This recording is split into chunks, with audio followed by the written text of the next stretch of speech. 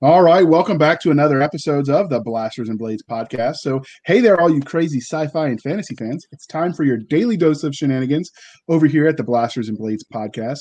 Just three nerdy veterans geeking out over our science fiction passions and fantastical fantasies, a place where magic is king, the sky is the limit, and space is the place. The place. See, I even speak sometimes. So, without further ado, we're going to introduce you to our guests. We have with us Larry Correia. So, Larry, can you introduce yourself to people that live in, I don't know, an igloo who might not know who you are? Hi, I'm the author of the Monster Hunter International series and the Grim Noir Chronicles and the Dead Six Thrillers, along with Mike Coopery, and also the Saga of the Forgotten Warrior epic fantasy series, and a bunch of other stuff. So that's me. I've been a writer for about 12 years now, and thoroughly enjoy this stuff, sci-fi and fantasy. All right. And before we start talking to John, we're going to say how we first met them. So, Seska, how did you first meet Larry? I'm guessing probably not booze this time. No, actually. So it's funny because I actually read a blog that Larry somehow came across my Facebook feed, and I'd heard about Larry, and I'd heard that he wrote these really great books that just snagged John Ringo's brain and took it on a wild goose ride. But I read a blog that he wrote during a couple elections ago talking about how the New York Times was being so judgy about whether or not certain candidates looked Hispanic enough. And you really said it the way I felt it, because I grew up. I have my full first name is Hispanic, and I'm Hispanic on my mom's side. But as we can see, I don't look like the stereotype. So I'd grown up with that kind of treatment a lot of my life. And so it was really neat to find an author who did, and who was calling out major media for being a bunch of racist jerks.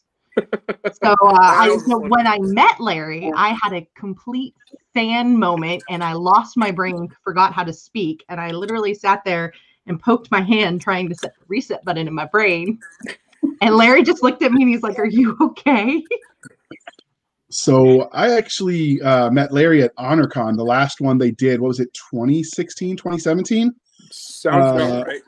And my mom and I, the Sunday, everyone was packing up his last day of the con. And we were having breakfast because, why pay when they give it to you for free at the hotel? And you just invited yourself into the table and joined us for breakfast, and it was glorious. So this is the best meal crasher we ever had. But yeah, the writers just got to find a place to sit, So I understand, and free bacon is free bacon. So heck yeah. So John, we don't normally. This is the first time we've had co-authors on together. So how did you first meet Larry?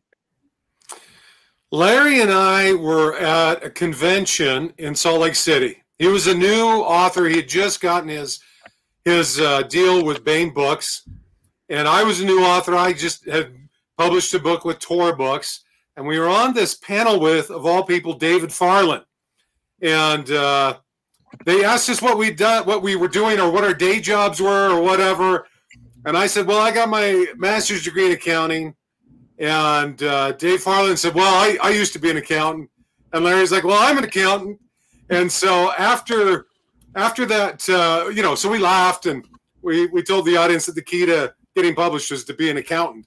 After that, Dave and I were going to, we're doing a book tour, and we had a number of them scheduled, and we had an open slot. And I was like, let's get the other accountant. Let's go with Larry. And so that's how we met. And we did our first book tour was down to the San Diego area. It was fun. It was a good time.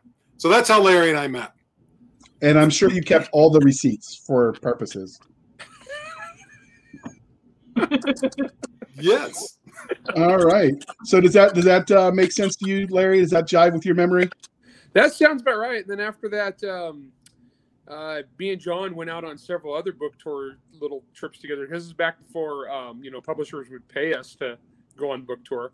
And so we would just do it on our own. And we did Arizona together. We did Colorado together, where we would just drive from Utah and then hit every single bookstore in a major metro area. The one in Colorado, we almost died because we caught a blizzard leaving Denver, and we drove the entire way across Wyoming in this blizzard, trying to beat it home before they shut down I-80. and it took I think about 16 hours.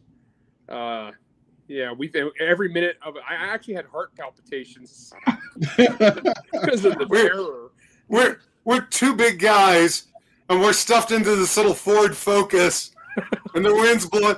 It was like an odyssey. We were going down the freeway, and we see this semi off to the side that's on fire, right? And we keep going, and then a little bit later, there's another semi. There's an elk that had been hit.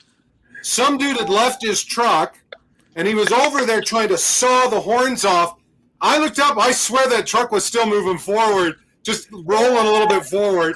So it was an interesting trip. I just have to say, interesting trip. That was a fun one. Yeah. Did that make it into a book, and then it's all tax deductible? Well, it's tax deductible anyway. All right. And so, Seska, well, first off, John Brown, why don't you introduce yourself to the audience?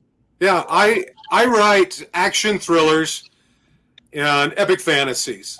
So I've got a series, a Frank Shaw series. It's action thriller. He's an ex-con that's trying to go straight. And then Tor published me. I debuted with epic fantasy and had a series there, and I'm working on another series. And then I guess now I'm doing science fiction as well. So whatever, bring it on. Larry, romance is next. Oh, that's going to be interesting. Monster Hunter edition romance? Like you can mix the Regency Bodice Ripper with Monster Hunter. You can make just as long as it has guns in it and action. I think we're all right. Well, he has a friend who writes a lot of romance. If I wanted to make a lot of money, I'm friends with Laurel Hamilton. I'd see if hey, Laurel, you want to do a Monster Hunter romance? Yeah, that would pay off my house. Yeah, it might be her. Anita Lake's a bit off brand for MIA. Yeah, a little. Okay. So, Seska, we're going to ask this question next. So, how did you first hear or meet John? I got told, hey, there's a brand new book Larry's coming out with. And I went, oh, cool. I'll go get the e-arc. And so I went and got the e-arc. And I went, wait. First I went, wait, this isn't fantasy. I just went and got the book because I knew I liked Larry's work. And then I went, okay, this is cool. And so... All right. But, so it was by picking up Larry's new book, Gunrunner, which we're here to talk about. So I was told to show up here because Seska bosses me around all the time for this podcast. And so when I found out the book, I started looking him up. But I will say, if you haven't read his website, we'll link to it after the show. It'll be linked in the show notes. His About Me section is hilarious. I was laughing, by the way, at your bio of yourself. So well done. Good. Most of the time, people, they bore me to tears when they write their bio. It's either too short, so you're like, I don't know what I just read, or it's too long, and then you just, dude, pare it down a little bit. Yours was long, but it was hilarious, so you win the internet today, sir. All right. Good job. All right. The next question is yours, Seska. What? Oh, yes. So, on to religion of sorts. Star Wars, Star Trek, or Firefly? You got to tell them which one you're asking because there's two of them now. Okay, well, we're going to go with John. Firefly. Okay. Larry? That's a respectable answer. Honestly, Firefly is the best overall, and but it's also really short, and so I've also got a lot of enjoyment out of Star Wars over the years because there's more of it. But also, a lot of it's a lot worse. It's true. But I did grow up reading those, so it's a good answer, Star Wars. Well, yeah, I mean, because if there had been a series of kick-ass Timothy Zahn novels about Firefly, that'd be hands down. But wait, people, could you make that happen for us? No, I'm pretty sure I'm on Joss Whedon's do not call list. Okay. Well, I mean, Star Wars wins for the epic feel. I mean, come on, you can't compete with that. But Firefly's got a lot of junkyard dog coolness about it. Oh yeah, totally, yeah. Totally. So on to the fantasy religion. Do you like? Is it Game of Thrones, Harry Potter, or Tolkien? What was the last one? Tolkien, like Lord of the Rings. Lord of the Rings. Lord of the Rings. That is the right answer. So well done. Yes, Hands and the down. elves are the correct height. Oh, don't get me wrong. I enjoyed Harry Potter. Game of Thrones, I only read the first book, and this is way before the TV show came along. And I read the first book, and I just it wasn't my thing. You know, I like heroes in my fantasy, and this was just like victims and thugs and people victimizing each other, and it wasn't my thing. It's very grimdark. I got through the first book. The second book petered out for me. I'm sure we're going to have somebody who wants to like explain to me how I'm so wrong, and they're welcome to some other time. Yeah, they can. I wouldn't care. So, Right. So if you want to tell us that, you can follow us at the Facebook group, Blasters and Blades Podcast, or any of the other platforms that will be linked to in the comment section. yes. Doc will love to hear from you. What? I said I'm sure you would love to hear from them. Sure. You can write all hate mail to Nick at Blasters and Blades Podcast because he missed the show. So going into what is it that you love about the science fiction and fantasy genre? Larry, we're gonna alternate. Oh man, it's always been my thing. Well, I mean, I started out as a kid with westerns. Was the first thing I was ever into reading, and a lot of history. But the very first gateway drug for me was Sword of Shannara.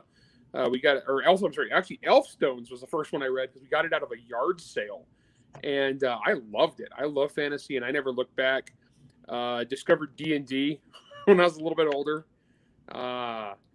Love fantasy novels growing up. I was probably in high school before I read Tolkien for the first time. Back then it was Eddings, Feist, pretty much everything. And then so I actually got into fantasy before I got into sci-fi. Loved them both forever. And then I was better at fantasy writing at first, so that's what I went into first. So the first book I ever wrote was actually an action adventure thriller that never got published because it sucked. So that's actually the first thing I ever tried. But was the question, do I have to choose between fantasy or sci-fi? No, just what you like about each one. Okay, good. So you answered it. So, and then he answered the next question was which one came first for you? Oh, my bad. Now John gets to I answer. see it over there, Larry. So John. Yeah. I love the adventure and the peril, and of course the mythical creatures. There's Tolkien once talked about the effect of that distant tower, and there's that thing out there that you can see but you can't quite reach. And I think there's part of that fantasy. There's just this magical effect of this this new cool legendary, this epic thing out there. And Tolkien did that so well. He did that with all the history. He did it with the Entwives, right? He brings them up, and man, you'd love to know more about it, but then he just doesn't give it to you. So there are a lot of those things that I love about fantasy and science fiction. I don't know. I love them both. I probably lean towards fantasy. My big thing was The Hobbit when it first came out, when it aired on TV, that Rankin and Bass animated series.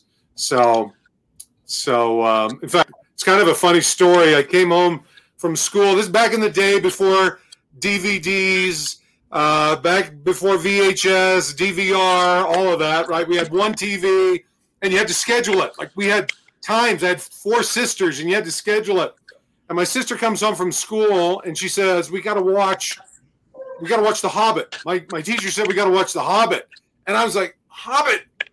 That's like some romance. Are you kidding me?" And it was during my time, and I was like, "We're not watching The Hobbit during my time. I'm not watching any romance." And she said, No, there's dragons. And I said, "No way, The Hobbit, get out of here." And sure enough, there were dragons. Changed my life forever, man. Now, did she like it too?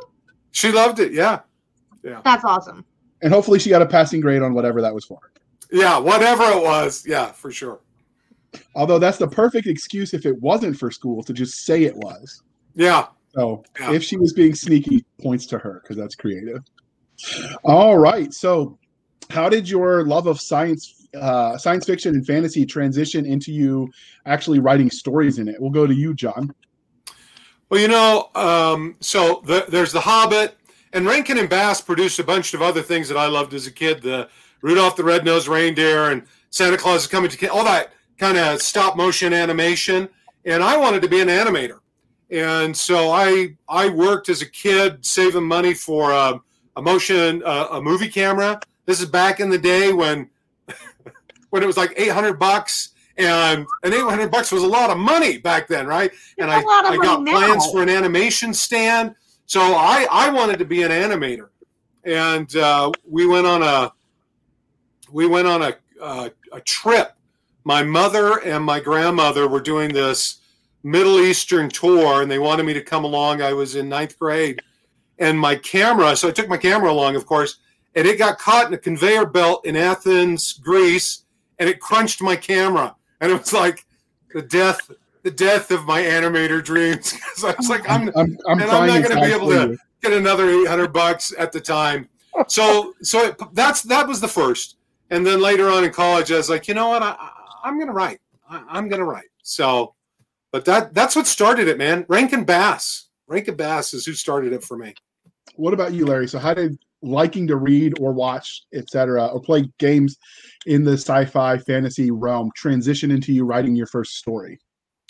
Actually, it's kind of funny. So like I said, I love fantasy and sci-fi. Was primarily what I read in my formative years, and then went off to college, and I decided to write I was going to try to write a book for the first time. And what actually set me over the edge, and I think why I wound up trying to write a thriller was the very first thing I ever wrote, was I was on a Tom Clancy kick. And then also, I had just read this bestseller. It was the #1 best-selling novel on the New York Times, and I won't name it. I've met the author since. He's actually a nice guy. But this book sucked. I mean, it was so bad. This book was just horrid. It was this thriller, and it got made into a major movie. And I read the book, and it was just so awful. And then so I thought, oh, surely this is an anomaly. So I checked out from the library another book by the same thriller author, and it was worse. And I took that, and I went to my wife, and I said, hey, if this guy could be the #1 best-selling author in America, I could get published.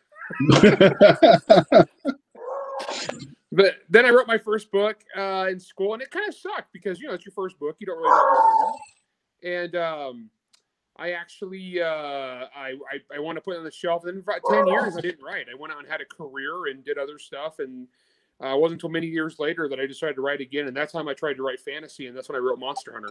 And it's just kind of ever taken off from there. Okay. Good answer.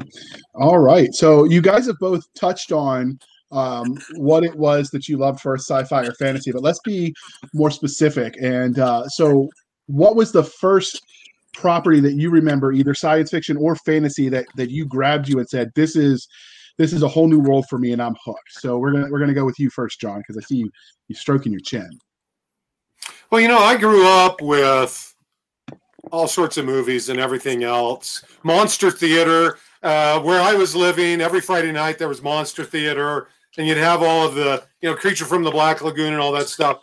But I think the time that it really hit me was I watched The Hobbit, and then just at the end of that school year, my father owned a huge floral and nursery business, and he would go every year to California to work with the National FTD Florist Organization. He'd take my mom with her, and they would select the arrangements or help select the arrangements that FTD would feature that year. And they'd farm us out to all of our neighbors, right? All 5 of us kids. And so school was still on. I was at the neighbors across the street, and I had that book, The Hobbit, with me. And I started to read it. And that morning I went up. The next morning, right, I started to read it, just got barely into it. The next morning, I went up to the neighbor, the neighbor ladies, the neighbor wife, the mom, whatever you want to call it, neighbor mom. And I was like, oh, man, I'm sick. I can't go to school today. She's like, that's all right. You go back downstairs, and why don't you rest? So I spent the whole day reading The Hobbit, right? And then I wasn't done yet. So that night we did whatever, and I went, and she's like, "How you feeling?" I'm like, "I think I'm still sick, man." So day 2, I played hooky and read The Hobbit, and that's when things just really, changed for me. I'd kind of been a reader before that, but not really. I wasn't one of these guys. Some of these authors are like, I devoured the whole bookmobile when I was a kid. I didn't do that. But that was the triggers. J.R. Tolkien. So, man, I love that guy. Okay, what about you, Larry? Okay, I was the kid that read the whole bookmobile. But what it was is I grew up in the sticks. I mean, I grew up in the middle of nowhere. So El Nido, California, back in the day, it was just nothing. It was like population 400. And that it was just, we were out in the country and we had this little tiny library. And I read, and it was this ancient old building. And I read like literally every book there. And because it was free, we were poor. And then I discovered the joy of interlibrary loans. I could get books from like all over the place, and I did. And I read and read. I read tons when I was a kid. I spent like 3 hours a day riding the school bus. I was like the first kid picked up in the morning, and like so long drive to school. So I read a lot, and read pretty much everything I could get my hands on. So like I said, I started out with Louis L'Amour was my first big thing that I had a page ripped out of one of his books that I kept score where I marked off all of his 120 something books that I had read, and I finally got them all. It was actually kind of fun. So the very first Baen book I ever read, I write for Baen, was in 1985. So I was 10 years old, and it was at a local supermarket back in the days when they had the spinners of paperbacks. And there was a book called Fangolith by John Dalmas. And I bought this book with my own money, which was a big deal back in those days. It was like, 85 cents or whatever. And I loved it, had a lot of fun with it. And then the second Baen book I got right after that was Hammer Slammers collection by David Drake. And then, fast forward about almost 30 years, and I'm one of the few people that's ever got to write in the Hammer Slammers universe officially with David Drake's permission. So that was kind of awesome. But I've been a fan. I've been a fan there since I was 10 years old. So is your inner 10-year-old screaming with glee? Yeah, that was pretty awesome. I'll be honest. I actually went and got a bunch of the books and reread just to write this one short story. I went and got all the big compendiums and I read through a bunch of them again just to like get freshened up to write this one short story. And it was like, wow, this is a good reminder. It's like, God, these are really good. These are really good books. So my inner 10-year-old gets to squee with glee quite a bit in this job. Nice. All right. And so many authors let their own real life experiences influence the stories they tell. So were there any specific formidable moments that really shaped you as a storyteller? And we'll go with you, Larry. Well, you notice I've had a lot in many of my books. I always tend to get big dudes who are gun nuts. And I have a lot of big gun nuts in my books. For some reason, I have a lot of accountants and a lot of Portuguese people show up. Wonder why. Most of my series are Portuguese people just randomly show up there. See, gun nuts, accountants, Mormons, Portuguese people. Yeah, so I just cram them in there. No, honestly, like as a writer, you're always borrowing from real life. You're always borrowing from people.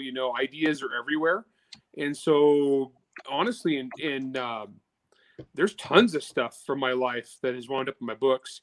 And, anytime like your funny friends say something really cool and they're not a writer, they all know I'm going to totally steal that. Can you say that one more time? I got to write that down. I was going to say, if any of my friends say anything cool, steal it. No. The bad thing is so many of my friends are writers though. So if one of them says something cool, they got first dibs. Oh, fair enough. So have you pulled the Clive Cussler yet and written yourself into your own books? I have once, yes. There's one series called Tom Stranger. Yes. Yeah. The Adventures of Tom Stranger, Interdimensional Insurance Agent. So it's a comedy series. It's super goofy. There's no hold bars. Nothing is off the table for Tom Stranger. So it gets really, really weird and serious. Really, really weird and silly. And so I am a recurring character.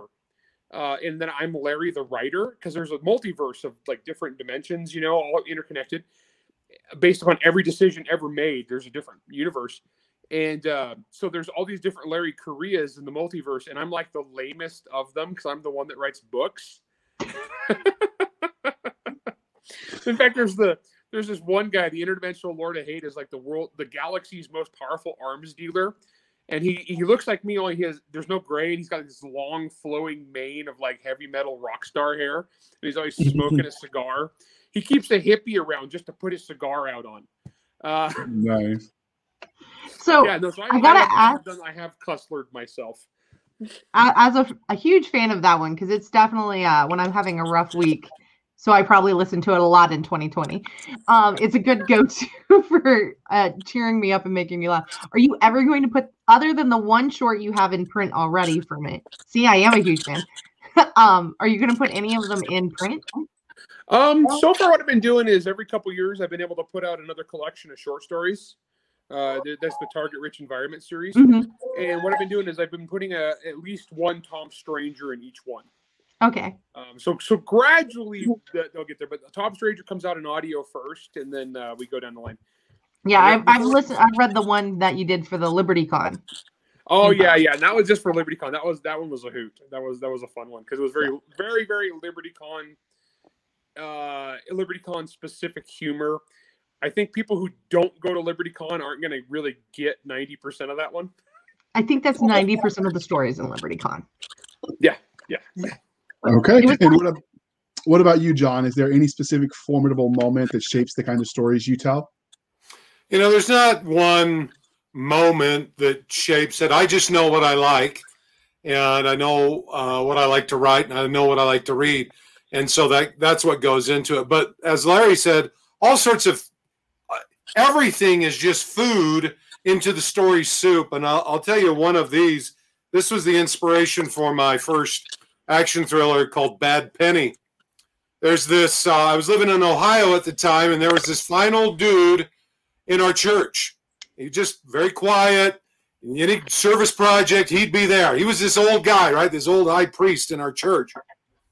And he had esophageal cancer.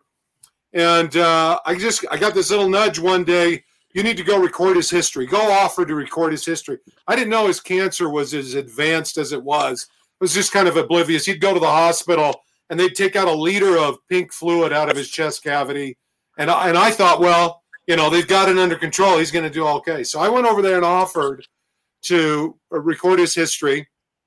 And at first he's like, what? Are you kidding me? No, I don't want this. A week later, he called me and said, you know what? You better come over and let's do it. And so it was just me, you know, asking questions, interviewing him, and taping him. Well, come to find out, he'd been a bank robber. He'd gone to the penitentiary, right? Went to the big house, spent a number of years there. And he said while he was there, he was like, I am never coming back. When I get out, I'm never coming back. So he got out, started a laundromat, met this Methodist gal in this church dance, and never looked back, right? He's one of the guys that made it out. He was a terrific, funny, awesome guy. And so after talking to him, I had a different view than you would normally have about people that had gone to prison. And I thought, you know what? I want to write about a guy. My book isn't about him, but it inspired him. I want to write about a guy who's just gotten out of prison and is trying to fly straight with all of the obstacles and everything that they have. And so good old George Obrist inspired that. And that happens all the time. I mean, you get all sorts of people that inspire all sorts of things. In the current book, even if it's in a small way, Larry's got this in Gunrunner, and maybe we'll get into this, maybe we won't, but I'll veer over here right now. He's got this this charity red shirt list, and he can tell you about it. But, you know, we put in, there are all sorts of interesting people, interesting names, and interesting little tidbits about them. And we put them into this book. There were 23 when I passed it to Larry, 23 off of that list, and he added more. But everything is fodder for the story. Everything you run into. There's just so much good stuff in the world that it goes into your stories. Can't help it. Awesome. So transitioning a little bit away, but I'm sure you could include this in your story. And I know Larry's got to have it, even though it may not be specific to Gunrunner. Have you had any crazy fan art or cosplays? We're going to start with John because I Larry's answer because I've seen him at cons. Oh, yeah, we know Larry's answer. I had this. There's this artist. My first book. I don't think it's crazy. There isn't anything crazy going on with it, but there's this character in my first epic fantasy book. His name is, it's an it. Its name is Hunger, and it's there's this great artist that did a rendition of that I just think is fabulous. So it's awesome when fans do stuff like that, right? Bring it to life with that or whatever else it might be. Mm-hmm. Yeah, I've had a lot. It's actually kind of crazy, and it's actually as a writer, is very humbling. I've had people show up in costume from my books, primarily Monster Hunter, because that's the easiest to cosplay. Because if you've got a bunch of tat gear laying around, then you can pretty much cosplay Monster Hunter. But I've seen some crazy ones. I've had multiple trailer park elves, families, entire families of people, lots of art, cartoons, comics, guns. Yes, I have a lot of custom guns built based on the series. It's actually kind of amazing. And the one that gets me the most though is tattoos. Is when people do tattoos from the books onto their body, like permanent on your body tattoos. And I see that and I'm like, man, I can't ever let these people down. I had one of your fans. So at DragonCon, as you know, I decorate, and Bane has been wonderful enough to donate the foam core covers from the roadshow. And I had a couple of yours, but one of your fans actually showed up, and her husband was a huge fan. And she had it. My husband's a huge fan, but she's the one with the tattoo of the happy face. And you weren't there that year, but her husband had to end up leaving because of something, and it was like something bad happened in the family. And she was very nice, and she's like, do you mind because we didn't get a chance to do anything, if you're getting rid of it, I'd love to take it home. And I'm like, if you're going to transport it nicely, then sure, go ahead.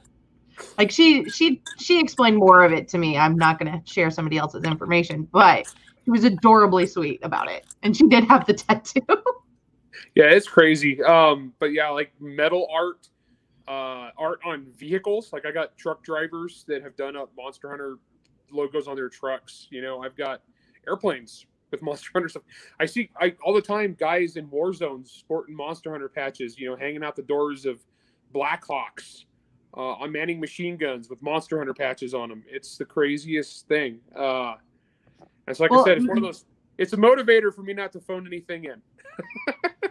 Well, the evil happy face really does kind of jive with the veteran mentality. I will say that. It lends itself well.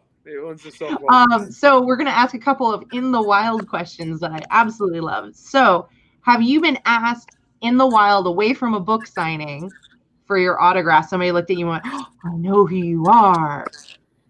So Larry's already nodding his head. So we'll start there and then that's John. Yeah, go ahead, John. You did it. Yeah, you get that sometimes. I remember I was at the library. It wasn't a book signing. I was just going to the library as a patron. And some woman saw me, and she's like, she runs up to the librarian, and she's like, there's an author in there. There's an author in here. There's an author right over there. Right? So she was pretty excited about that. And I think it's great. To me, that shows somebody who loves books, so much that they're excited about and they the look author. at the book So jacket. that's awesome. Yeah. Yeah, I get that. I part of my thing too is I'm kind of distinct looking. I think I stand out in the crowd. So as far as you are taller than most of the crowd. Yeah, I'm pretty. John's really tall too. John's just a little shorter than I am. Okay. I think John, you about like 6'3" or so. So average. Well, I used to be almost 6'3". I've been shrinking, man. Yeah, me too. I used to be 6'5", almost 6'6", and I think I'm I mean, now. Larry can vouch for it. He's seen my siblings. He's average. Yeah, I'm normal size by your family. No, but I've gotten that a lot. It's weird. So like there'll be times where like Bridget and I will be out eating dinner, and somebody will recognize us and they'll come over and they'll be like, oh, "Are you Larry Correia?" And it's weird because you're not in writer mode. You're not in like public persona mode. You're just kind of hanging out, doing your thing. So if I'm ever rude to anybody, I don't mean to be. It's just you caught me by surprise.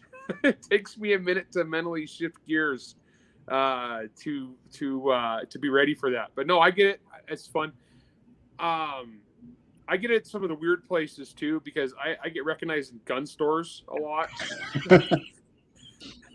And I bet they're super friendly when they're super armed.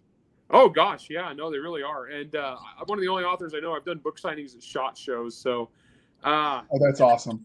Yeah, no, I get it at weird places, but it's fun. It really is fun. It's just it takes me a minute to mentally shift gears. So if you ever do catch me, just give me a minute. I'll be fine. The last one was weird. I went into a Warhammer store to buy some spray paints for priming, and it turned out I had like 10 fans there in the store at the time, and so that was weird, and it turned into like a little mini visit, you know. And I'm not even a Warhammer guy. I'm an Infinity guy. Yeah, I know you play Pano. Oh yeah, I play a bunch of armies. Pano is one of my main ones, though. That's what I'm working on right now is Pano. But yeah, no. So I get it a lot. It's fun. So, and if you ever go to his website or whatever social media he's still on that they haven't chased him off of, he sometimes shares some pretty cool pictures of the miniatures he's painting. I don't have the hand-eye painter.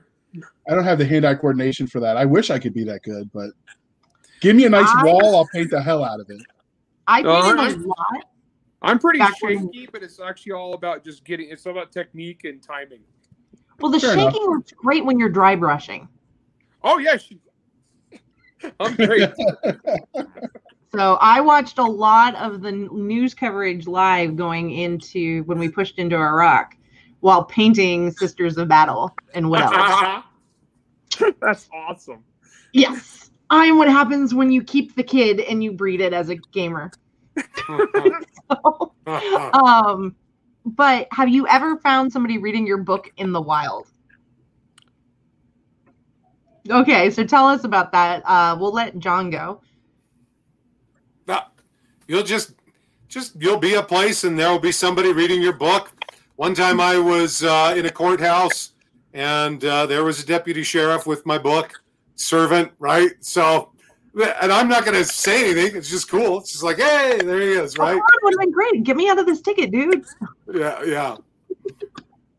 I will admit that it is a guilty thing. So anytime I get on an airplane and you're filing onto the airplane, and everybody's like waiting to read. Everybody's reading a book in the waiting area and stuff.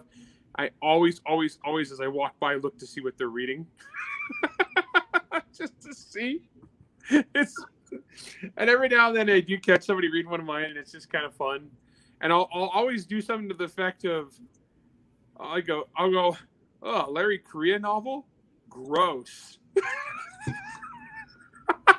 And then I'll wait to see if they recognize me. I can see that. That would be funny. Have they recognized you when you've done that? Yeah. Usually they do. At that point. But yeah, that is fun. This is his. Most of the time, it's from your website. That's actually my old painting station in my old house. The new one is actually way bigger. Impressive. Like I'm not even joking here. In fact, I'll pick up the camera. I'll pick up my camera just here real fast to show you. Excuse the mess. Okay, this is my current workstation. Nice. This is my in progress. Those are my work gaming tables, and those are about 1,000 painted Infinity minis. So be jealous. Be very jealous. I am. Yeah. That's what I do is the circle of life is I just paint more minis until I fill up a house, and then I build a new house. It's like a hermit crab. Well, you bought the mountain, so you have room for that. So you just got to hire a few dwarves to dig under the mountain so he has more room. Yeah, but that's how you get Balrogs. True. We're such nerds. It's okay, though. So what's the funniest or weirdest story you've had as an interaction with a fan, John? I think it's probably when Larry and I. Oh, that guy. Yeah. Okay, yeah. When Larry and I were doing our book tour right at the beginning, we were down at a bookstore in Arizona, in Phoenix somewhere, and we had a signing coming up, and we were waiting around. We were just chatting, waiting around. I was explaining to somebody my book, which is that there are these, not everything is as it seems, and there are these beings, these immensely powerful beings that are in control, and basically they're hurting humans. And this dude comes up to me glassy-eyed, and he's like, "It's true. Your book is true. Your book is true." And then he proceeded to tell me about the lizards of the hollow earth. So I was like, okay, awesome. Larry's got some stand-up dudes over there talking guns. I got the lizards of the hollow earth guy. So that's the wildest. I haven't run into anything else like to top that one yet. I remember that because I have a ton of fans in Arizona, and they're all gun nuts, right? And so they'd all come. I was like talking to like 6 or 7 guys, and we look over, and John is just like flummoxed because this guy is there going off about the reptoids and the secret reptoid plot and every mind control rays, and we're all just looking at poor John as he's talking to this guy who's obviously like severely schizophrenic, and John's just like, oh, I'm glad I got 6 gun nuts right here. It was so fun. And that's the first time I'd heard the lizards, the reptoid theory. So then I went home and researched it, and I was like, hey, if some glassy-eyed dude that comes up to you in a Barnes & Noble, so. Oh, that was the weirdest. Yeah, that guy was. You cannot pick your fans. They pick you. So can you top that, Larry? That's kind of hard.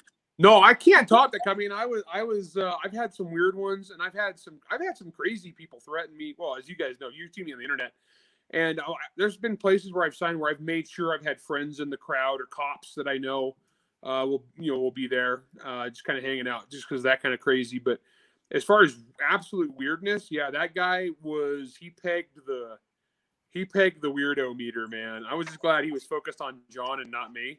Because I would be like, my book's about the conspiracy theory about secret monsters. I kept myself shut at that point. It's coast to coast radio, man. That's us. It was that was crazy. And in fact, me and Mike Cooper, our series is about all the conspiracy theories on coast to coast, basically, because it's the secret war between the Illuminati and Majestic is the background of these novels. And even then, we got nothing nearly as crazy as what John got at just a random Barnes & Noble. Yeah. So all of the fans of that series, if you're listening, and I'm assuming you are, you need to, the next time you see him, see if you can out crazy the crazy. No, please don't. It gets weird enough. You're not going to win friends and influence people. I've never had to pepper spray anybody at a book signing yet. Please don't make me start. I will admit, Barnes & Noble sometimes gets some unique characters. And I say that. I was a sales associate there for a while. Yeah, they do. They do. But, local flavor, right? Oh, yeah.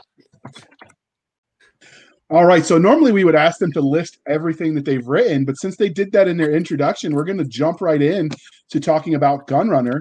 So where did the premise for this universe come up with? How did you come up with the idea? Was it psychedelics, a Ouija board, overindulging in expired funeral potatoes? So can you guys spill it? Whichever one of you had the brainchild for this? Let me start, Larry, and then you can do the second part. So Larry and I had done presentations at conferences before. How to write 3 killer things you need to know how to write killer stories, those types of things. And there was a conference in Utah, and I pitched an idea to them about we want to teach people how to write an action plot. And they said, yeah, that sounds great. We'd love to have you and Larry do that.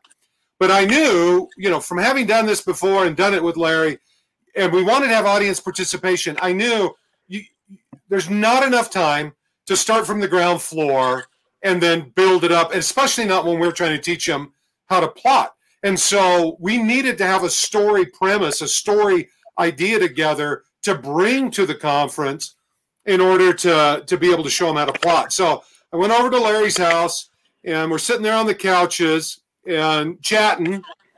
And Larry's son, Joe, was about 11 or 10 or 11, right, Larry? Somewhere around. He was about 11, and he's sitting on the stairs, just kind of listening in. You could see the top of his head. He was just sitting there listening in. And I said, okay, so what do we want to do? And I asked a question about a type, and Larry immediately says, hey, Joe, what's cool?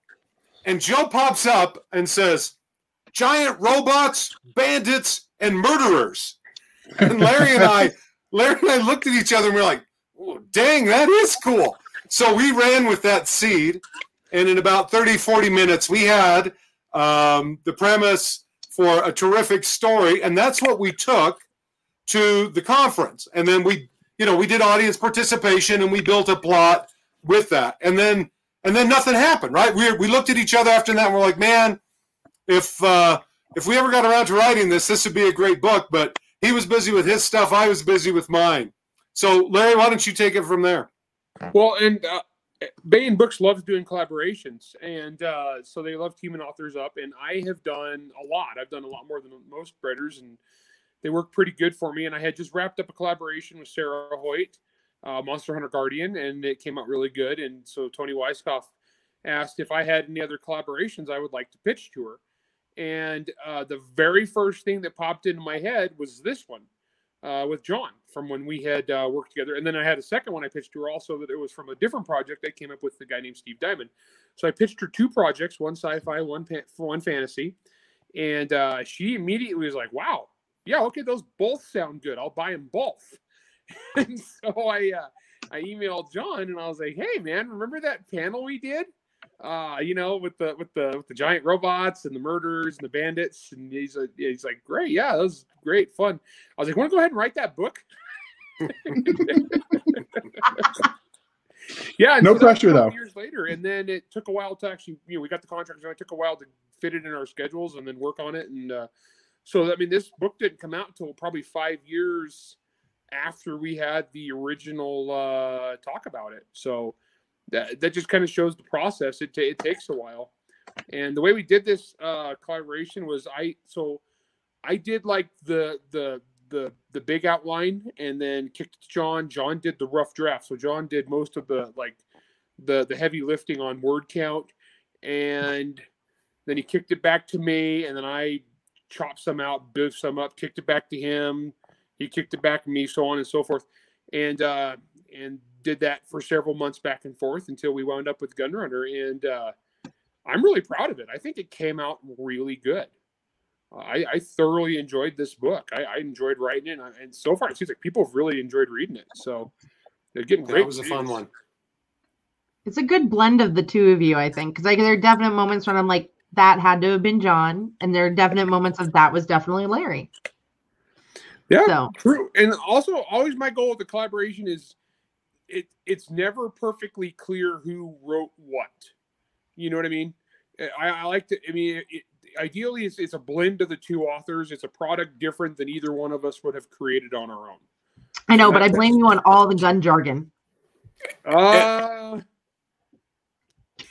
Kinda. Well, what's funny is already in some reviews, there are people who are trying to guess and they're getting it wrong.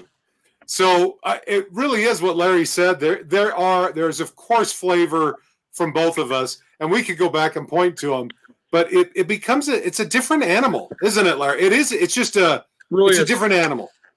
I actually wrote a little article I wrote a blog post about collaborating, and I used Gunrunner as an example. And it was because somebody had given us a really dumb review. It was one of those hate reviews because it came out so fast after the book came out that it was pretty obvious the guy just skimmed the beginning so that he could so he could talk about enough stuff to complain about. So it didn't sound like an obvious fake review, so he could hurry up and give it 1 star, which is funny because then the next 500 reviews are 4 or 5 star. But it was so funny because of how ass backwards the guy got it. Because very specifically he said that he was like, oh, it's clear that because he once again he'd only read like the first 60 pages. It was what you could tell, and he was all going off about how this is just Larry Correia clearly had no hand in this. He just farmed it out to John Brown, and he's citing the intro. Well, here's the kicker, and John knows this, and I know this. Originally, this book didn't have an introductory chapter. It started in what would actually be chapter 2, was actually chapter 1. And it wasn't until the editing process at the very end that Tony Weisskopf said, guys, this book really needs a prologue. She's not normally a prologue person, but she said, really, the way you guys have the story, her editing advice was, you guys really need a prologue. At the time, John was busy. We talked about it a little bit. He had an idea, I had an idea, but I went ahead and I took a shot at it. And so the whole first chapter that this guy was complaining about had no influence by me was actually the longest single part of the book that was me uninterrupted. So he was like, "Oh, Mr. Mind Reader, you're not as smart as you think, are you, buddy?" This is that first 18 pages or whatever was straight up was the very last thing we wrote during the editing process. Yeah. Yeah. Oh my gosh, critics. What are you gonna do? They suck. I think sometimes they just want to be mean because they think it makes them sound smart. It's funny because pretty much for me, as soon as a book comes out, as soon as a book is listed on Goodreads, before the book is out, often before I finish the book, it's got 1-star reviews.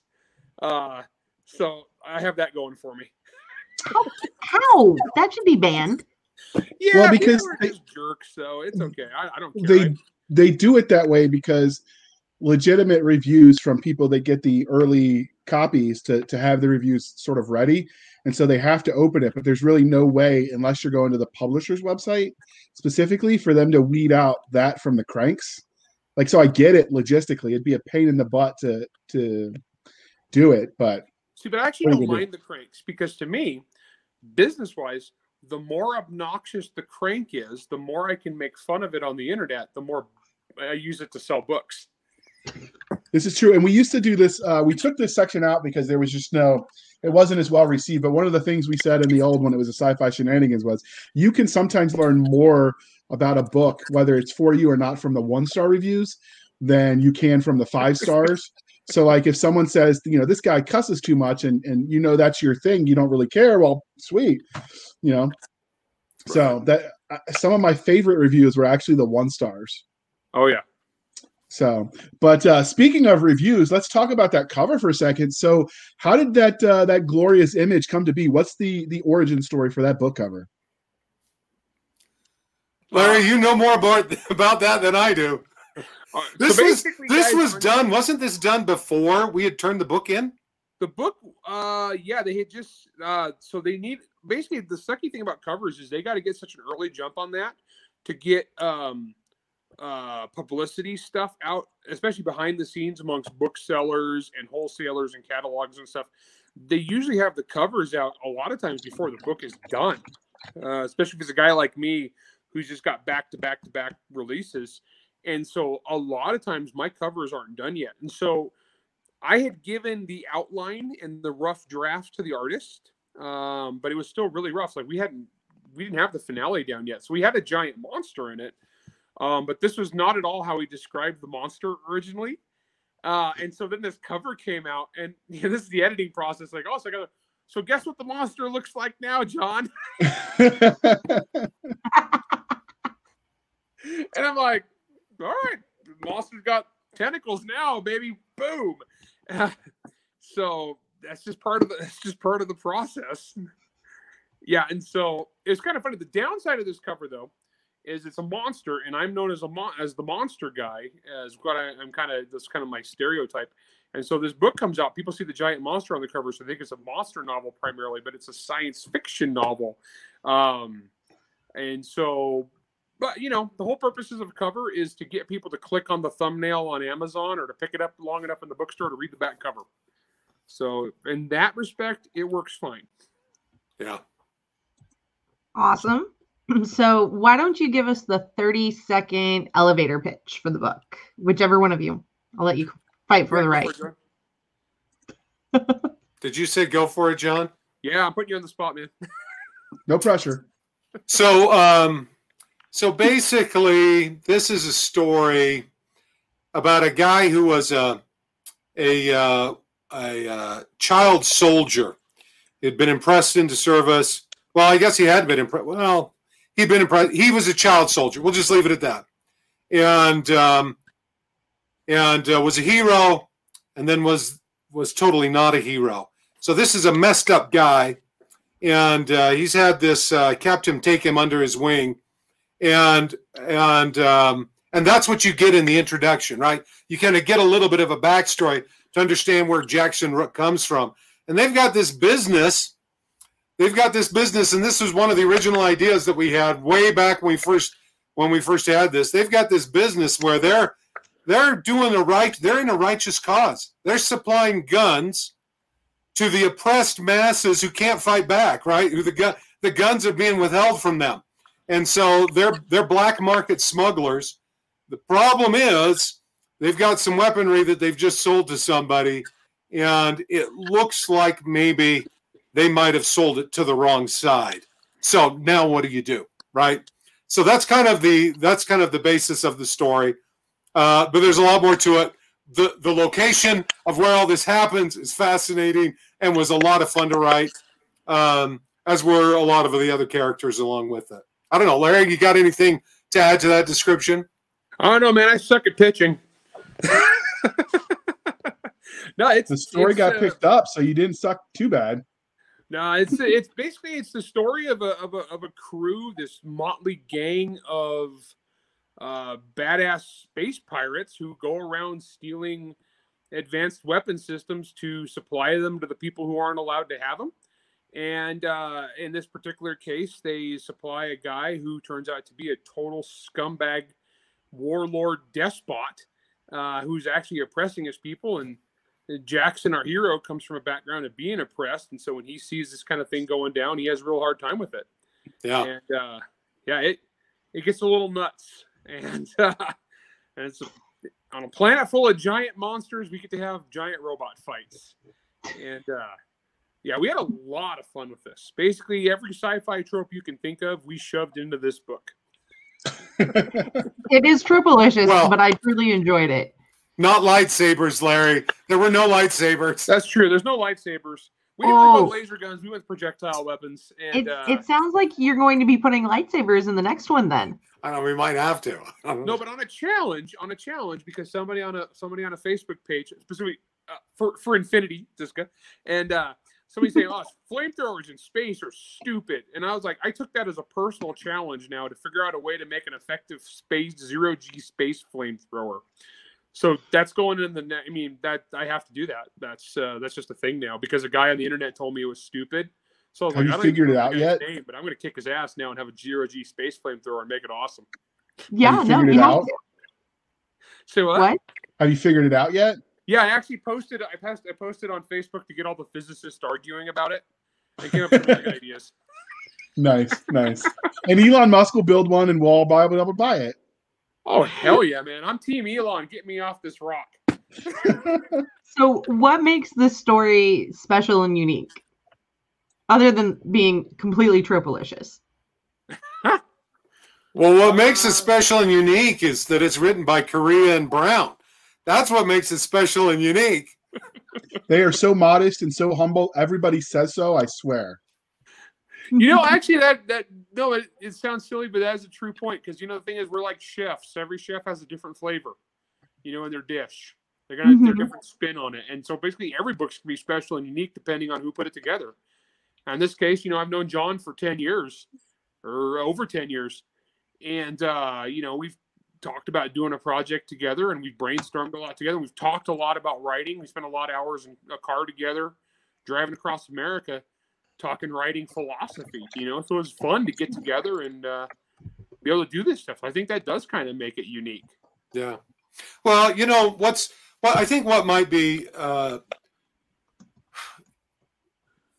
there are a couple of things that we tried to blend, and I don't know if it made it unique. There are thousands and thousands of books being published every year, but I can say that there was something about this that I really enjoyed, and that was the fact that we wanted it to be high action and an adventure.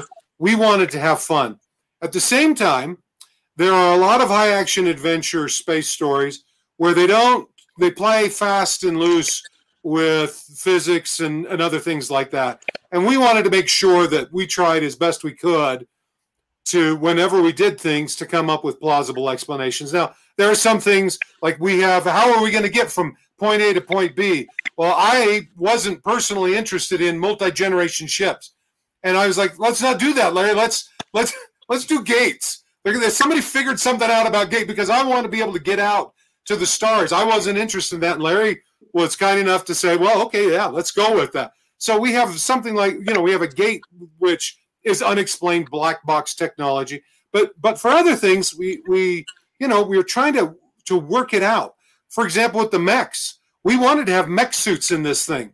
And we both were like, when would a mech suit make sense? Because if I'm in a battle space, if I'm on land and I'm standing up 40 feet into the air, walking around, like that isn't going to make sense. I'm just going to make a big target out of myself. So when would it make sense? And we went through a process trying to figure out, well, in this situation, mechs would make a lot of sense probably. And so it was that. But it was just combined with having a lot of fun. This isn't one of those science fiction stories where you come away with, I don't know, this isn't an intellectual exercise. It's not an Larry and I mean, there are certainly things you can think about after you get done, but it's not an intellectual puzzle, that type of an exercise. It's big, it's fun, and we got a lot of cool things in it. So I'm just proud that we were able to write Space Combat and get David Weber to read it and give us a positive blurb without yelling at us for our bad science. I was impressed because there were no waves of missiles. Oh man, no. Though we did have quite a few missiles at the end, but not waves and waves. There just wasn't that much extra room on these cargo ships so you could hide them from customs agents. Though I remember at the end, though, for the space fight scene, I remember having a spreadsheet open with missile speeds and railgun speeds and distances and how many seconds it would take to close, X thousand kilometers. And when I was looking at that, thinking, man, I'm getting a little too David Webery here. I'm Team Hand Wavy. Tear this down. My fans don't want to do math. I don't want to do math when I read. I want to enjoy the story. Well, as David says, David Weber will never tell a story where 3 words will do. David will use 5. Larry Correia will, if 3 words will do, Larry will use 1. So that's what he said about us. I think that's probably pretty accurate. Yeah, I think the best insult I've ever seen on the Facebook was when somebody commented, wow, David didn't even waste 20 words on you. He just went, you're wrong. Because Chuck said it best, you're wrong. And that was it. Wow. Everybody who knows David is like, oh, bless his heart. That guy just stick a fork in him. He is done. Yeah. So I would say, what trope did you like best that you put in? What was your favorite trope that you did for this? Wow. Or your favorite twist on the trope, whichever one. No, for me, it was fun just to do giant robot fights. Total trope. We went full giant robot fights. I love that. Oh man, I love the mech, the giant robot stuff. Battle minions. Minions on this one. I don't know. I haven't seen anything like it, and they are just fun. These little there's a character in this book. Her name is Jane, and she's basically a combat controller. If you want to think about it that way, she's the IT person. But she's not. I mean, and she is a little bit nerdy, and she's a little bit techie. But she's more. I don't know. How would you describe her, Larry? She's not nerdy in a. What was that? She's the angel of death in this. She's a little odd in the angel of death way, and she's got these robots, these killer robots, and she's named them all these cutesy names: Fifi, Mimi, Ron, and they will slit your throat, right? Which one of us decided? I can't remember which one of us decided to make them cute. We made them chibi. We made them all cute robots. Was that me or was that I you think that you had started that? coming up with cute names, and I think I ran with it. And then you added some more. So I think what started with you. I remember the bear. I made the bear like adorable. I remember adding the adorable teddy bear of murder. So it was like a little walking teddy bear robot with chainsaw hands. And Ron, wasn't it? Ron was the bear. It's Ron. Ron. Yeah, I think I came up with Fifi. You came up with You came Ron. with Fifi. Yeah. Fifi was people love Fifi. Fifi is this adorable, about like a pea-size, like little robot ladybug looking thing with a laser. Just like will crawl up on your neck and laser open your arteries. I mean, he is so violent. So we had a good time. We had a good time with that. There's I don't know if it's a twist or not with the big town space, and this is, you know how when you get up into space, frequently things are very sterile. They're very orderly. It's big. It's epic. It's like that. And maybe I know that Blade Runner was grungy, but this is an orbital that is. It's like a ghetto. We went full space Mogadishu. Yeah. I mean, I'm Murder serious. Barbie and Space Motogishu. I like it. It was because it was like basically the remains of this 11-kilometer long colony ship that they turned into an orbital, and basically they just started building shanty towns in it, and it just kept growing and growing and growing and growing, and they just keep adding onto it until it just turned into this giant, orbital city of kind of chaos. Yeah. And there's decent people trying to make a life in there, but there's a lot of scumbags preying on them. And yes, we basically went full space Mogadishu. I mean, it's run by a warlord, that was fun. I love the warlord, by the way. I love that character. That guy was awesome. Yeah, warlord's awesome. So he's fun. Another trope is a lot of science fiction, or at least space opera. It's exploration. You're finding new places, and I think we did a little. Something that was fun for us was this planet called Swindle. Here they are exploring space, and the way that we organized it was that you had this International Space Federation of all the nations that got together, and what would happen is if somebody would finance an exploration of a place, then as they started assigning these things out and selling them, they could recoup some of that money. Well, these people went out to this place, they sent back all these amazing pictures, and they called the planet Lush because it was just so beautiful. But this planet, so you get this ship that goes out there, all these people with their life savings, they're not going to be able to come back, and this planet wants to kill you. The air wants to kill you. The flora wants to kill you. The fauna wants to kill you. It's a very hostile place, and that's where a lot of the action occurs. So it's pretty fun. So basically, Australia in space. Oh, turned up to 11 and broke the knob off, and then threw dinosaurs on it. I mean, it's nuts. You had me at dinosaurs. It is so bad. This planet, like literally, like John says, it's out to kill you. Like, I don't think we ever had a single animal on this planet that wasn't just a bastard. Like, everything was eating everything else, and everything wanted to eat people. And if they were smaller than you, they wanted to gang up and eat you. And it wasn't even vice versa, because there was only like one animal on the whole planet that was edible to humans, but we were edible to everything, so it wasn't even fair. Yeah, that sounds like somebody really rolled a one. Yeah, there was this one kind of shrimp thing or bug about the size of a jumbo shrimp that was edible. That was about it. Everything else wanted to just sting you in the eye. Yeah, we had a good time with that. There's just a lot of fun things. And I think that's one of the operating principles that we had going into this. It started with Joe. Hey, Joe, what's cool? And as we were developing this, the initial ideas together and just spitballing, and hey, what about this? Oh my gosh, this would be awesome. This would be awesome. There were in fact a lot of ideas that we couldn't fit into this novel that we originally were just like, oh, this would be so awesome, but it just, you can't fit everything in. But there will be a sequel? Depends. We're waiting to see how it does. Yeah. Okay. We'll see. It's still new enough. I think it's done really good, but we'll have to wait and see. Because honestly, the thing is, I'm busy. John's busy. So if the book is popular and people want more, then I'd be happy to revisit it. Cool. Oh, Well, I'm to sure give that you there an are idea- many people who are really relieved if they've read that, if they've read the book, hearing that. Well, I just told John about this. So, I mean, basically, this is both of our universe, you know. But I Yeah. told John about this a couple weeks ago. I got approached by Audible to do a novella for them, and just a 20,000 word story. And so it was a sci-fi, and so I went ahead and set it in the same universe, even though it's on as Gunrunner, even though it's on a totally different planet, and it's probably about 100 years later than our current timeline, but it's just in a totally different part of the galaxy.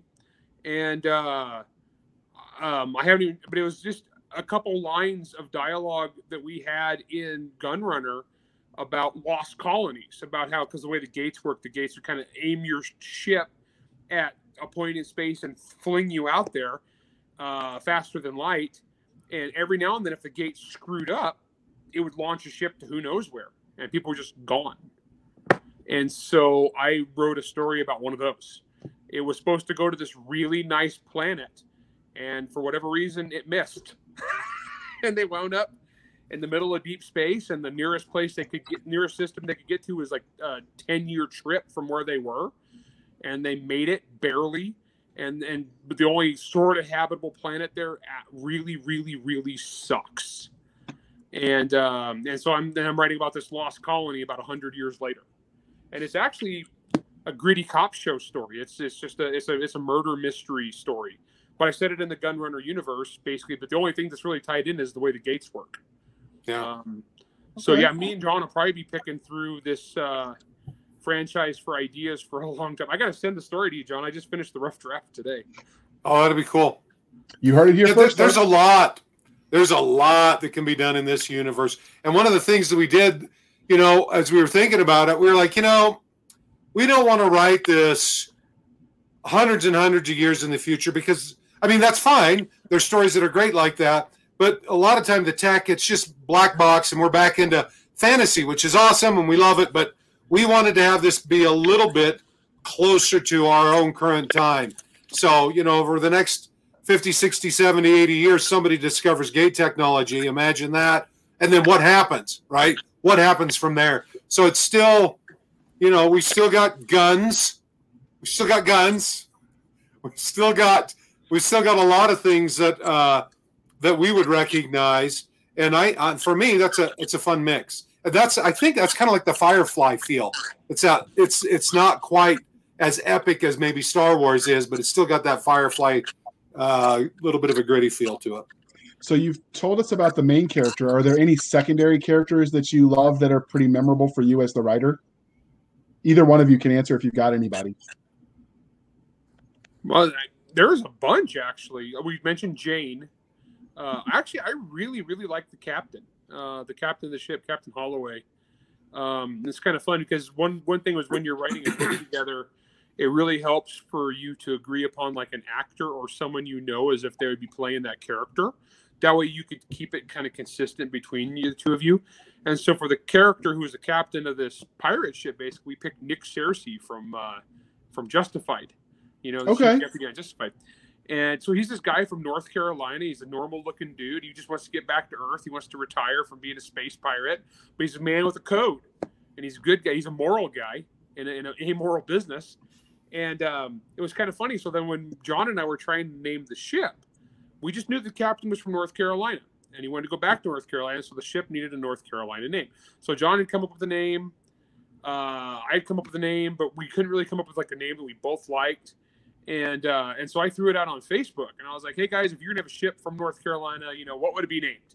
And I threw it out there, and everybody's like, "So Nick Searcy, the actor we based the character on, jumps on. And he goes, it'd be called the Tar Heel." And I looked at John. I was like, "That's it. We can't. It's the Tar Heel." I mean, he's the captain. He's literally the captain himself. Got on to Facebook and told me what the ship would be named. Done. Did he know he was the inspiration? No, at the time he did not. That is awesome. That makes it even cooler. He knows now. I sent him a copy. John and I signed a copy, and I mailed it to him. That's awesome. He's read a bunch of my books. He's a great guy. That's awesome. Okay, so you mentioned the warlord. Is that the main bad guy, or was there other bad guys that they have to face throughout the course of this novel? Oh, he's the main bad guy, but there's several. Okay. We don't want spoilers because you want people to read your book, obviously. Well, John mentioned the charity red shirt list earlier. That's just where people would send me their names or their nicknames and a few little factoids about them, and I try to get this stuff into a book. And John was going through and picking names. Well, we needed like a bad guy space captain. We needed a guy who was like a captain of a different kind of space. You know, like these are a little more stereotypical pirates. A thug. Yeah, and this guy's name was Jeet Prunkard. And that's his name. That was his real name is something else, but Jeet is what he goes by. And is Jeet Prunkard. And John picked that. I was like, and I looked at it, I was like, that is the best bad guy space pirate name ever. So I don't know if Mr. Prunkard has seen this, but and one of the things he mentions, he's got a bulldog. He's got this ugly, slobbery bulldog. Overweight bulldog, yeah. Yeah, so we gave the space pirate a bulldog. So like, you know, they're in 0G. There's no artificial gravity on this ship unless it's accelerating. And so he's just up there with his bulldog, taking care of business. Floating around beside him. Yeah. That's awesome. That's going to be all right. No, but I do tell people I want to be the Joe Buckley of my generation. So I'm working on getting my friend authors to kill me off. Yeah, so, we've all killed some Joe Buckleys. I killed Joe Buckley 3 times in one book. I'm not jealous. Totally not jealous. But I'll catch up with him. I think I'm at like 15 now. Wow. Of my friends that have killed me, but you know, I've got a lot to catch up with him. Terry makes him like killing you in very embarrassing ways. True. Hey, I am a vice admiral in the Royal Manticore Navy. I will have you know. Oh, that is awesome. Did you make yourself a uniform? Say what? Did you make yourself a uniform? No, I have not. So this is the fun question that we like to ask. So you've put your characters through some horrific situations. You've put them on planets that want to eat them alive. So if your characters ever stepped out of the pages of the book and they realized that you were the person that did that to them, how do you think they would react?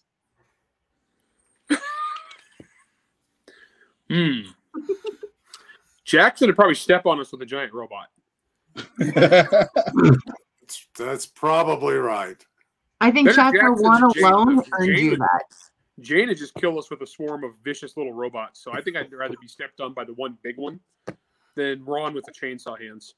That's probably what would happen. I hope I don't meet him. Yeah, I think the prologue definitely earned some squishing. Well, I just figured at Larry, at least, he's probably got enough guns that maybe he could hold them off for a few seconds. Oh, no, these things, we're talking, these are some big war machines, man. I'm toast. Yeah. All right, Seska, the next one is you. So can you tell us a little bit more about the world? Because for these kind of series, the world is as much a character in and of its own self.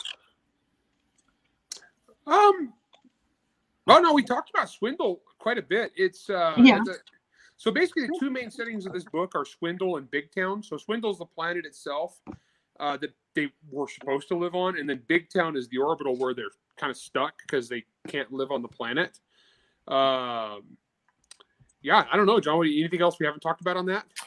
Well, I guess maybe, you know, I don't know, man. I mean, I can get all technical. Like Swindle's the gravity is a little bit less than Earth, so you can get taller trees and that type of thing. And we also thought about convergent evolution. So, you know, they're going to be for different tasks. You're going to have similar evolutionary shapes and stuff like that. I mean, there's a resistance group there. The original settlers. One of the big beefs here, I guess maybe we can talk about this. Like the original settlers went out there, and the planet was billed as lush. But once they got there, of course, you know, it was a total bust. So the actual, what everybody refers to this planet as is Swindle. So it's the planet Swindle. And there are a number of original, and they were up in these orbitals. They cobbled them together. They made a life, but things degraded, and there were warlords, and there were battles, and there were some of these original settlers that had original claims to the land down there. And what they discovered was there was this chemical there called CX, and that's very vital to the gate technology using in the gates. And so suddenly, oh my gosh, right? Now this property is worth something. Well, There are settlers that are living down subterranean in subterranean habitats down on this planet that's highly vegetation, and the warlord up in the orbital basically wants to extinguish him so he can take over the CX. So there's a lot of cool tension and stuff like that on this planet, and the orbital, of course, we put a lot of cool ideas with the orbital, like where would you get a water source out in space? We committed a lot of war crimes during this. Yeah, we did a lot of horrible things to a lot of decent people. Yeah. So I think for Larry, you got this planet, it's got super tall trees, tons of vegetation, tons of aggressive fauna, and then you got this big town, which is like Larry said, Mogadishu in space, in a space orbital, one of those tubes that's rotating. And I think people will get a feel from that. I think they'll get a feel from that. It's a fun setting. A giant robot fight scene inside of a giant tube where you can look up and see the street, that's like a mile that way, but it's right above your head. It actually causes some challenges for fight scenes. That was actually kind of fun, So you got these robots with basically tank equivalent weapons. There are some old Gundams you should have watched doing this research. Well, yeah, because it was like Battlefield, but it's to take a Battlefield but roll it into a tube, so it's 3-dimensional, and it made for some interesting firefights. Yeah, I had fun with that. Yeah. So you mentioned that there are creatures. How did you guys go about designing the creatures? Whole cloth, you did say you had to edit in details from the cover. Well, yeah, on the big one. So basically, like John said, is we had it so there's different like areas of convergent evolution. There's different kinds of monsters. There's insect equivalents and bird equivalents. Oh, my battery's dying. Sorry, I get my low power notice there. No, so we had like all these just nasty. Basically, the whole goal there was every monster had to be nasty in some way. And like one point, John made up this kind of bug called the Wallard. They live in these trees. And they're just these nasty, basically stinging cockroaches. They're venomous, stinging cockroaches, imagine.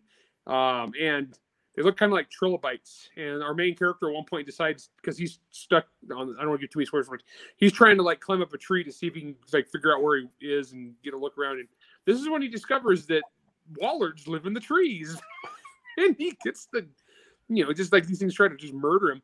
And we had like all sorts of different creatures. The Caliban was a recurring one. Imagine like a cross between a horse and an alligator. So like kind of galloping alligator type monsters. And then the big one was the kaiju. It was the peak of evolution. Like once you get the gravity's lower, so we could get away with like bigger creatures without violating physics too much. And so this thing is basically the king. This is the king of its biosphere. Nothing screws with it. It eats whatever it wants, whenever it wants. And it's basically, it is the old god of this world. And at the very end, they get to look into its eyes. There's a great scene. I don't want to like give anything away, but it's just very much, it's badass. Well, before you can give it away, is there anything else about Gunrunner that you'd like to share with us that we haven't asked? Oh man, I don't know, John. You talk a lot. I think the key thing is that it was meant to be action adventure in space, and it's just for me it was just a ton of fun to write. It was just tons and tons of fun to write, and I hope that comes through. And I think if you look at the reviews that we've been getting, it's come through, and that's what people are enjoying about this story. Yeah, I would agree. We set out to have a good time, because my philosophy of writing is it's contagious. If I'm having a good time creating it, that will bleed through on the page, and then people will have a good time reading it or listening to it. It's I call it contagious enthusiasm, and so honestly, that's why you can always tell if a writer's having a bad time when he's writing a book, or if a writer's really struggling. It comes through. It comes through in the page. So yeah. I try to be downright gleeful as I'm doing horrible things to decent people. All right, that could be the show cover: doing horrible things to decent people, the Larry Correia way. So obviously your battery's dying, so you're going to have to go. But luckily for you, we're at the end of our question. So as we wrap this up, Larry, how can listeners or viewers contact or find you on the interwebs? Best thing to do is go to my blog. It's Monster Hunter Nation. And I have a newsletter there. You can sign up. The newsletter is strictly book stuff. Or you can follow me there. I've been kicked off of Facebook so much that I'm not really on there anymore, though there is a really active fan page on there still. I come back for one day and then get banned for 30. I'm also active on MeWe. Yeah, but the best place to get a hold of me is my blog or sign up for my newsletter on my blog. Okay. Yeah. The best place for me is at my site, johndbrown.com.